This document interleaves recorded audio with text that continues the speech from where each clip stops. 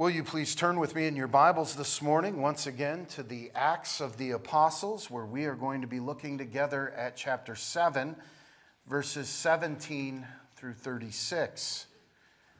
That's Acts chapter 7, 17 through 36, and you can find that passage on either page 1076 in your pew Bibles or beginning on page 36 in your Acts journals. We are now at the sort of halfway point of Stephen's speech here in Acts chapter 7, given as a response to the question of the high priest as to whether these things were so, regarding the accusations that had been leveled against him. Those false accusations were, you will remember, that he had spoken against God, that he had spoken against Moses and the law, and that he had even spoken against the temple. And his answer is not so much of a defense against these false charges as it is a rather lengthy indictment against the foolishness of unbelief. And there's a little bit of irony here as these men of the Sanhedrin accuse Stephen of things they themselves are most guilty of. Stephen has already made the case that they did not understand their own sacred history.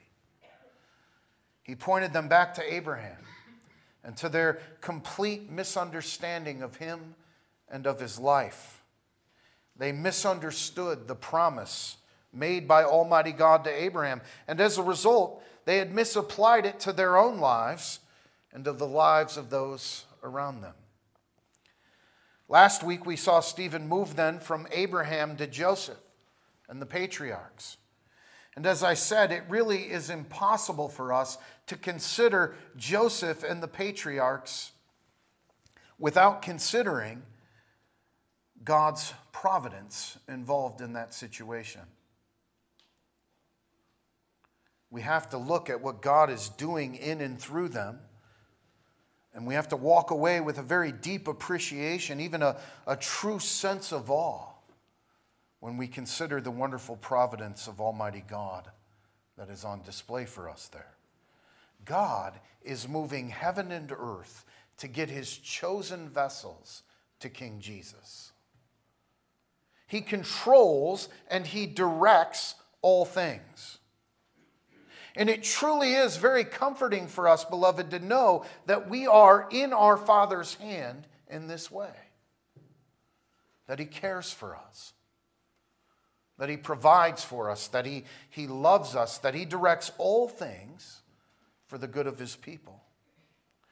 And as we saw last week, Stephen is really doing two things here as he takes them back to the book of Genesis, back to the Joseph narrative recorded there for us. First, of course, this is a scathing indictment against the wickedness of unbelief. However, it does not just end there with that indictment.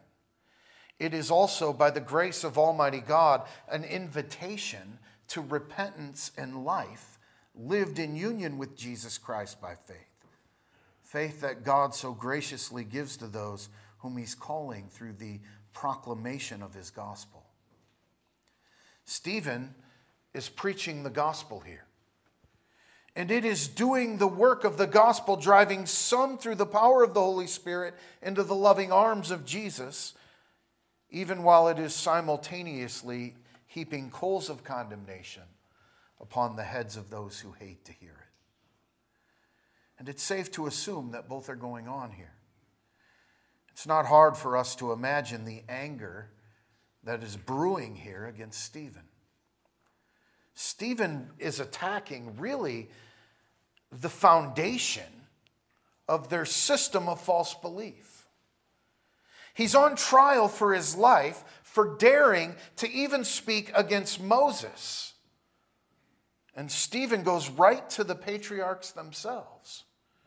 And he says, in essence, listen, these men were sinners. They were not merely created to be your perfect moral examples of how you ought to live before God. The Sanhedrin and many in Israel had missed this point. And in doing so, They had missed what it means to live for God altogether. And Stephen simply will not allow it. He moves right into this story by saying that the patriarchs were envious. They were jealous. They had malice in their hearts. Malice that led them very quickly to decide to go the way of Cain and murder their brother Joseph in cold blood because they were jealous of him. And Reuben, by God's providence, stepped in and talked them instead into selling him into slavery and not killing him. But it's important for you to know, they were willing to kill him because they envied him. They were sinners. That's the point. And Stephen takes it a bit further by seeing to it that they, these members of the Sanhedrin, or really anyone else for that matter, that they find themselves in the proper place in this story. Stephen is telling his accusers that they are most certainly not Joseph in this story.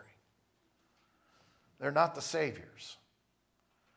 They're not the heroes, though certainly some of them feel as if they're saving souls through this very trial they're taking part in. They are not God's chosen vessel of deliverance for his people. They, like Stephen himself, were the brothers in this story. And so too, beloved, are we. We are the ones born in Adam with the curse of sin coursing through our veins. We too are born the natural enemies of Almighty God. We too know something of what it is to have malice in our hearts. We too know what it is to take God's wonderful providence and to turn it into yet another occasion to grumble and complain, to shake our fists at God. We know it, don't we? And yet God, without any merit of ours, only for the sake of Christ, is faithful to his promise. Praise God. God is and always will remain faithful. What Stephen said next is the only reason why we do not have to live in despair over our wicked condition. He said, but God was with Joseph. God was with Joseph. God was not limited to some space in Jerusalem. He was in Egypt. He was with his people. God was setting up Joseph as a deliverer of his people and a preserver of his promise. Joseph will, through difficult circumstances, by the providence of Almighty God, come into a position to be the Savior of God's people. And who are those people? Sinners. A long line of them. Sinners like the brothers of Joseph, sinners like Jacob their father, sinners like you and I, beloved. Are you grateful this morning that God saves sinners? Praise be to God that he saves sinners like us. And now in the text before us, Stephen moves to the third example that has been very tragically misunderstood by these men, these members of the Sanhedrin, and for that matter, by many in Israel. And he moves to one whose name has been included in the indictment that was made against him. Stephen now moves to Moses himself, and he shows them how it was God who raised up yet another deliverer, another type of Christ, and the man they call Moses. So if you've not already done so, I would invite you to turn with me again, Acts chapter 7, and follow along as I read from God's holy, inerrant, and infallible word this morning, verses 17 through 36. Hear now the word of our Lord. But when the time of the promise drew near, which God had sworn to Abraham, the people grew and multiplied in Egypt, till another king arose who did not know Joseph. This man dealt treacherously with our people and oppressed our forefathers, making them expose their babies so that they might not live. At this time Moses was born and was well-pleasing to God, and he was brought up in his father's house for 3 months. But when he was set out, Pharaoh's daughter took him away and brought him up as her own son. And Moses was learned in all the wisdom of the Egyptians and was mighty in words and deeds. Now when he was 40 years old, it came into his heart to visit his brethren, the children of Israel. And seeing one of them suffer wrong, he defended and avenged him who was oppressed and struck down the Egyptian. For he supposed that his brethren would have understood that God would deliver them by his hand, but they did not understand. The next day he appeared to 2 of them as they were fighting, and he tried to reconcile them, saying, "Men, you are brethren. Why do you wrong one another?" But he who did his neighbor wrong pushed him away, saying, "Who made you a ruler and a judge over us? Do you want to kill me as you did the Egyptian yesterday?" Then at this saying, Moses fled and became a dweller in the land of Midian, where he had 2 sons. And when 40 years had passed, an angel of the Lord appeared to him in a flame of fire in a bush in the wilderness of Mount Sinai. When Moses saw it, he marveled at the sight. And as he drew near to observe, the voice of the Lord came to him, saying, "I am the God of your fathers, the God of Abraham, the God of Isaac, and the God of Jacob." And Moses trembled and dared not look. Then the Lord said to him, "Take your sandals off of your feet, for the place where you stand is holy ground. I have surely seen the oppression of my people who are in Egypt. I have heard their groaning and have come down to deliver them. And now come, I will send you to Egypt." This Moses, whom they rejected, saying, "Who made you a ruler and a judge?" is the one God sent to be a ruler and a deliverer by the hand of the angel who appeared to him in the bush. He brought them out after he had shown wonders and signs in the land of Egypt and in the Red Sea and in the wilderness 40 years. This is the word of our Lord. May he always bless the reading of it. Let's pray. Heavenly Father, we ask now that you would clear our hearts and minds of the many things in this life that distract us. We acknowledge, Father, our sin and our need for forgiveness. We acknowledge our need for your word. And we pray, Father, that through the power of your Holy Spirit, that your word would transform us more and more for your glory. And we ask it in Jesus' name. Amen. Well, Stephen gives us here a pretty thorough explanation of the life of Moses in these verses. By no means is it an exhaustive look at Moses, but certainly he hits the main points. And you probably noticed that he really does cover all of Moses' 120 years of life here. He breaks it down into 3 40-year periods of life. The first 40 years covering the time of his birth to the finishing of his Egyptian education in the house of Pharaoh. The next 40 years take him from his exile into Midian until his return to the land of Egypt to usher the children of Israel out of their bondage towards sweet freedom. And the last 40 years being their time from deliverance in the wilderness until his death. Moses, as we know, died, having never entered the land of promise, though he could see it. And there are so many things that we could focus on here. As is usually the case, we will merely scratch the edges of it this morning. It's always my hope that you'll spend some time here mining the treasure that we have here in Acts chapter 7 and in Exodus 2, 3, and 4. For today, I want us to look at this passage and see 3 primary things going on here with the raising up of the man Moses to deliver God's people from their bondage in Egypt.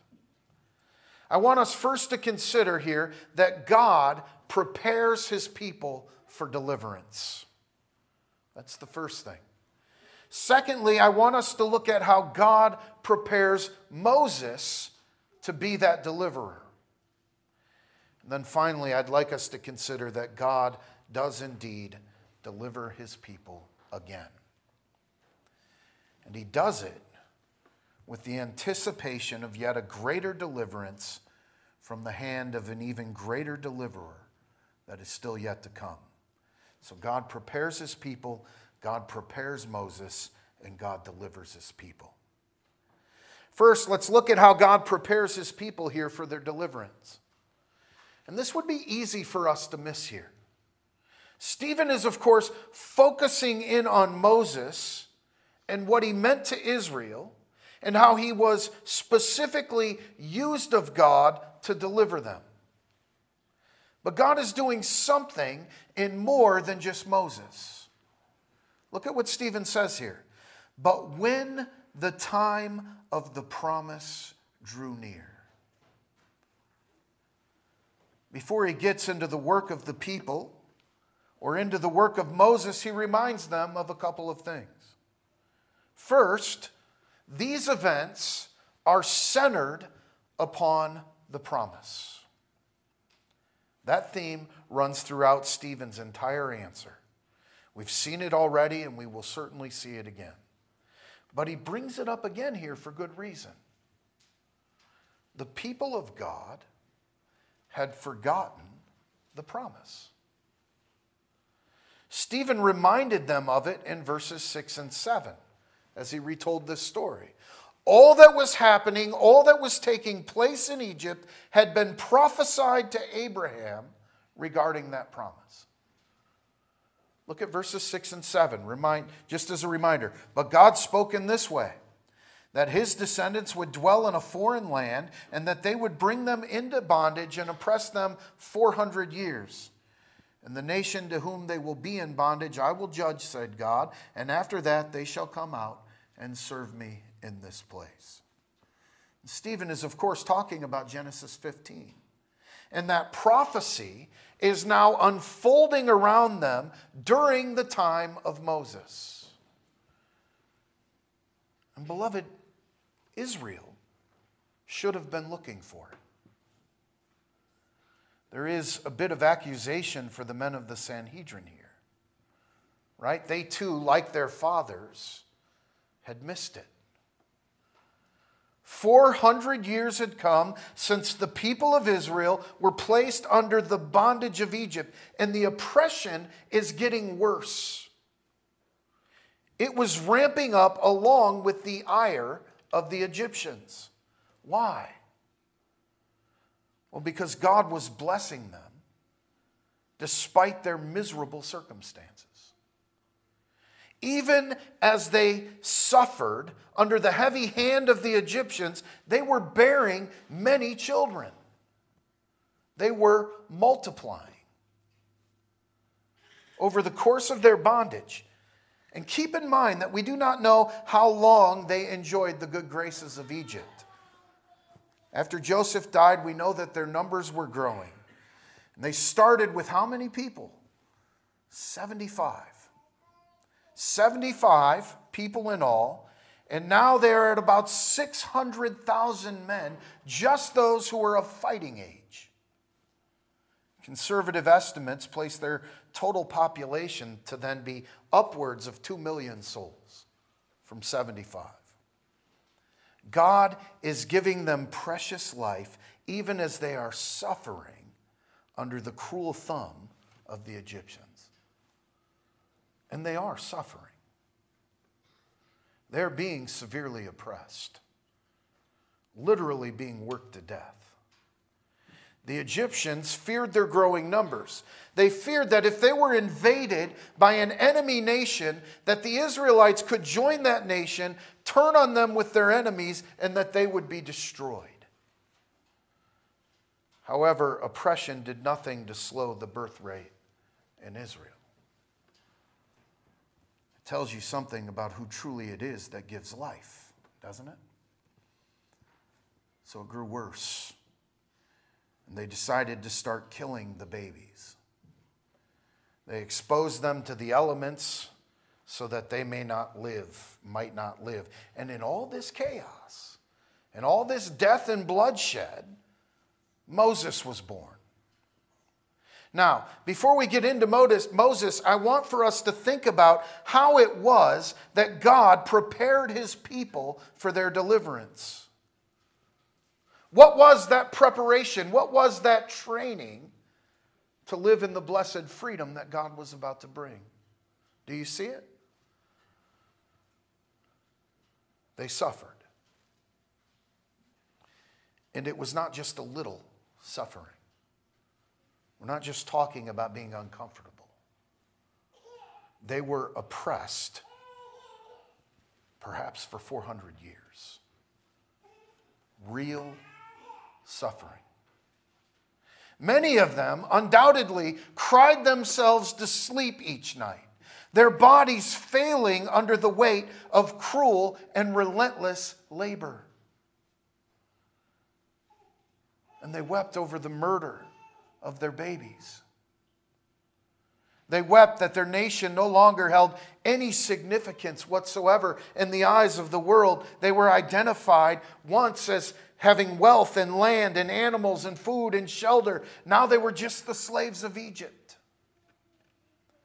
Why would God in his providence ever allow such suffering?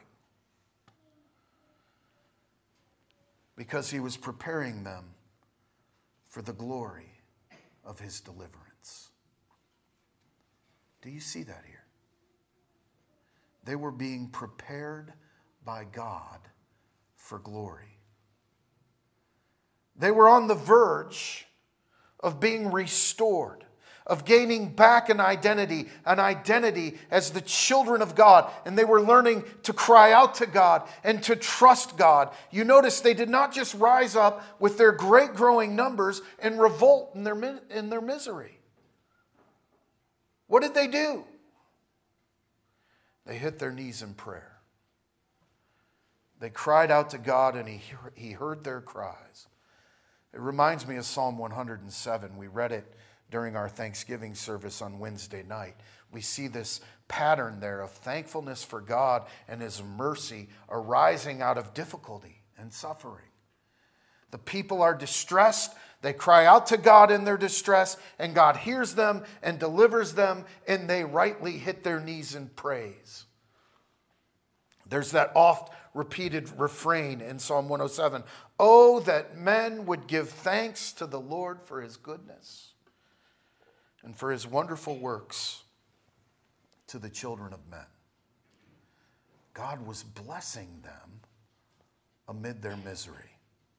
They were being prepared for God's glory through their suffering. And so God hears them, and he raises Moses to deliver them. And they reject him. So much of this is very familiar, right? Moses and Jesus have much in common here. Moses is a type of Christ. He is pointing them to another that is yet to come, who will deliver far, far more than just freedom and land and freedom from their oppressors. He will save them from their sin. He will restore what the curse has taken away. He will eventually come again and usher in the new heavens and the new earth, where suffering will not exist for the people of God. God is using all these things to show them their desperate need for him and their need for his grace to invade their lives and to make them whole. It should make us pause and consider his own glorious providence in our own situations. Beloved, have you ever been led through the sanctification process only to wonder what God's problem is? To see his providence in your circumstance as really just his harsh judgment rather than his loving kindness. I hope you're all nodding inside. I can tell you I have. And we're reminded here of just how little we see, right? We do not see the end from the beginning. But God controls and directs all things according to his perfect, most holy will. And he knows it all. The beginning from the end, he is working in and through us to bring about his perfect purposes. He was preparing Israel for their glorious redemption. Immediately in the deliverance that Moses brings by the grace of God, but ultimately in the deliverance that his people will receive through the Lord Jesus Christ. God graciously prepares his people for deliverance and glory. Secondly, we see here that God prepares Moses. We've already talked about some of that preparation. He was born into chaos, suffering and death all around him. And yet God in his providence saves him. Stephen says that he was born and he lived in his father's house for the first 3 months of his life. And I know this one has been so sensationalized by Hollywood that we do not want to think that Moses' parents were doing anything more threatening to Moses than simply tricking Pharaoh's daughter into raising him under the privilege of her father's house. That they had placed him in this cozy little basket that they made to keep him snug and comfortable. Stephen says, though, that he was set out. Moses was exposed. He too was exposed to the elements and to the river. We need to think about this because the elements, the river, the sun, the numerous predators that could thwart the plan of God here, none of them had any power against Moses. Because this was God's providence. Moses was beautiful to God and well-pleasing to God. And God saved Moses through the hand of the Pharaoh's daughter. And he received the best education. And he lived under the privilege of Egypt in the Pharaoh's house. He was learned in all the wisdom of the Egyptians. He was mighty in words and deeds. Verse 22.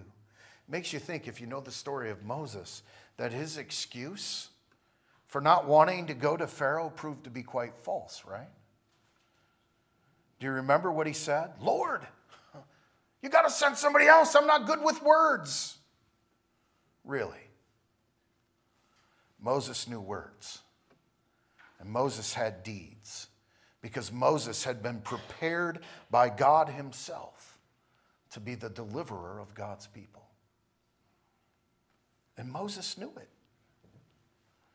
Stephen said that after Moses executed vengeance upon an Egyptian who was mistreating his fellow Israelite, that Moses supposed that his brethren would understand that God would deliver them by his hand. This is before the burning bush. But they did not. They rejected him. And as soon as Moses was made aware that his crime had indeed been noticed and that he had been rejected by his brethren, he fled into the Midian wilderness, where Moses would receive another 40 years of training as a shepherd of his father-in-law Jethro's sheep. We know that Moses married Zipporah and he started a family. But unlike Israel, Moses knew. He was watching. Unlike Israel, Moses was learning patience in his suffering, not bitterness. Beloved, we need to consider ourselves here. What do you take away from your difficulties in this life? I'm not prying, I'm preaching to myself as well. What do you take away when it feels as if the hand of God is against you? Moses took God at his word, like his fathers Abraham, Isaac, and Jacob. He knew that God had promised, and he waited. And please understand, Moses was flawed. He was a sinner too, and his story is mingled with his trust of God and with his sin, which ultimately kept him outside of the promised land. However, God comes to him. In the back of the desert, in the wilderness, at the Mount of Horeb, God makes himself known again to Moses. He came to him in a flame of fire in a bush in the wilderness of Mount Sinai, the very place where Moses would receive the law of God. And God spoke to him there. And Moses, knowing who it was that spoke, feared even looking directly into the flame. God told him, remove your sandals. The place where you stand is holy because God is there. And he tells Moses, Moses, it is time. I will deliver upon my promise freedom for my people. I've heard the cries of my people. They have been prepared. You, Moses, are prepared. And it of course brings us to the final point I want to make this morning. God says, I will deliver my people, and you will usher them from bondage to freedom in the land that I swore to their fathers. Again, beloved, you simply cannot miss the gospel here. From slavery to sweet freedom. From death to life. From sin and despair and hopelessness to being made perfect and righteous by God himself. Yes, God delivered his people through Moses. God did it all. We need to know that. Moses certainly did not make this happen. The people were no help in their own deliverance. They only got in the way. Egypt exerted everything they had to try and stop it, and they never had a chance. Again, Psalm 2. Why do the heathen nations rage? Why do they stand up and challenge the God who is? Why? Who can stand against the Almighty? No one can. Nothing can. God will deliver Israel despite Moses, despite Israel, and despite Egypt, because he alone is God. And he will do it with the deliverer that at this moment in history was still yet to come. Jesus would come and he would save his people from the bondage of their sin, not because of them, not because of their efforts, despite them, despite us, beloved. He came and he gave us life eternal. He condescended.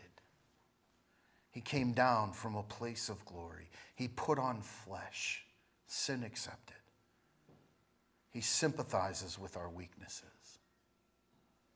He knows the devastating effects of the fall that we are all born with. He kept every single aspect of the perfect, holy law of God for us, being himself its very fulfillment. And he willingly laid down his life that we may live in him by faith forever. All of this is driving towards that wonderful truth. And we have to see it. Beloved, does it make your heart sing? In God's story of redemption, you and I are not the heroes. We're not Joseph. We're not Moses. Even they themselves are not perfect enough to deliver us, to redeem us, to reconcile us to the Father for eternity. They too long for redemption that is bigger than what they are living as God's chosen instruments. They too long for Jesus Christ. They too long for the substance standing behind every single shadow. Moses will go on to deliver the people of God. He'll give them God's holy and perfect law. And that law will teach them much more about who they are and what they so desperately need. They need a righteousness foreign to themselves. They're not capable of ever producing it. The law only shows them their failure again and again and again. It is their tutor, their schoolmaster to drive them to Jesus. And it is ours. You know, one of the many things we see here in this answer of Stephen is the utter foolishness of self-righteousness. Do you see it here? These men of the Sanhedrin even feel righteous in ending this man Stephen, who would dare to speak ill of Moses and the law. They are okay killing one who would be so bold in his foolishness as to dare to speak ill of the temple. And Stephen is pointing out to them, in the heat of all of it, that they truly know nothing about any of it. And beloved, I want to tell you something this morning, as plainly as I am able. If you believe that this morning, that you in and of yourself are cleaner than most, that you're better than some of these that you must worship each week. If you look down your noses at those who by God's providence have been called to walk a different path from your own, please listen to me this morning. Please make certain that the promise that you derive your hope from finds its origins in the precious gospel of Jesus Christ and nothing less. Please search your heart this morning to make certain that you truly are the biggest, most notorious sinner you know. Measure yourself, not by your clean and pretty life, not by the standards that you have set for your most high majesty of yourself, but by the holy, perfect law of God, and see for certain that you have been found wanting. And then run to Jesus for life. Run to him alone for his righteousness, the only righteousness that will ever suffice. Because God, in his mercy, has already delivered sinners, but not the perceived righteous who think that they do not need much in the way of saving. Your family line will not be enough. Your years of service will not be enough. Sitting as the high priest on the Sanhedrin will not be enough. These men had deceived themselves. Have you? Christianity is all about the grace of Almighty God invading your life and accomplishing through Jesus Christ what you cannot and you will not ever accomplish on your own. True, perfect righteousness. By faith.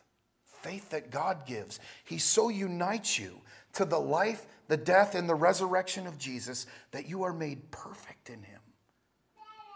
And he is all you'll ever need. And Stephen has been building up to this here. He's about to really let these men have it. It's going to cost him his life. They will see clearly that as he tells them that God did all this deliverance through Moses, but the people rejected him.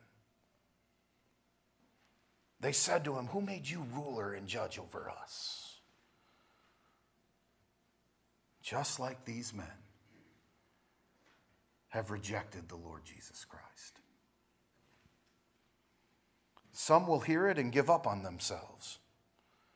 And they'll run to Jesus to find comfort, peace, and joy for eternity. But others will begin to self-righteously roll up their sleeves and pick up stones and act upon the malice in their hearts and become condemned by it. Beloved, it is impossible for us to avoid the gospel of Jesus Christ in the book of Acts. I hope you've seen that. And for many of us, it will be tremendously encouraging. And perhaps for some of us, it will provoke something else. To you this morning, I'm asking, why do you rage? Will you stand against this God?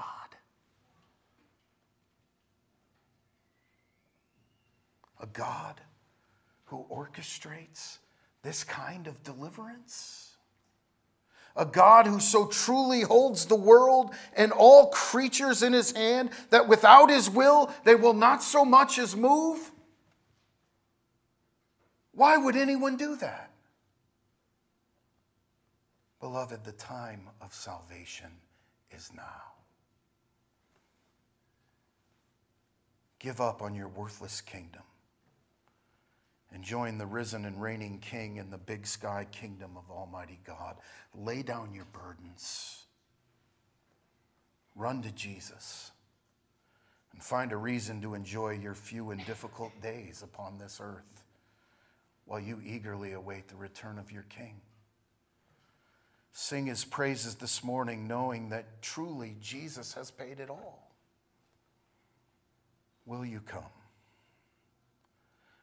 Beloved, I hope that we will. Because what awaits us is ultimately a glory in his presence that we can hardly even fathom in these finite fallen minds. But now, we have the witness of his word, that he is with us, that he loves us, that he has redeemed us, and that we now have every blessing of the Lord Jesus Christ. What more do we need as God's people to be prepared to live lives that truly are sacrifices of praise?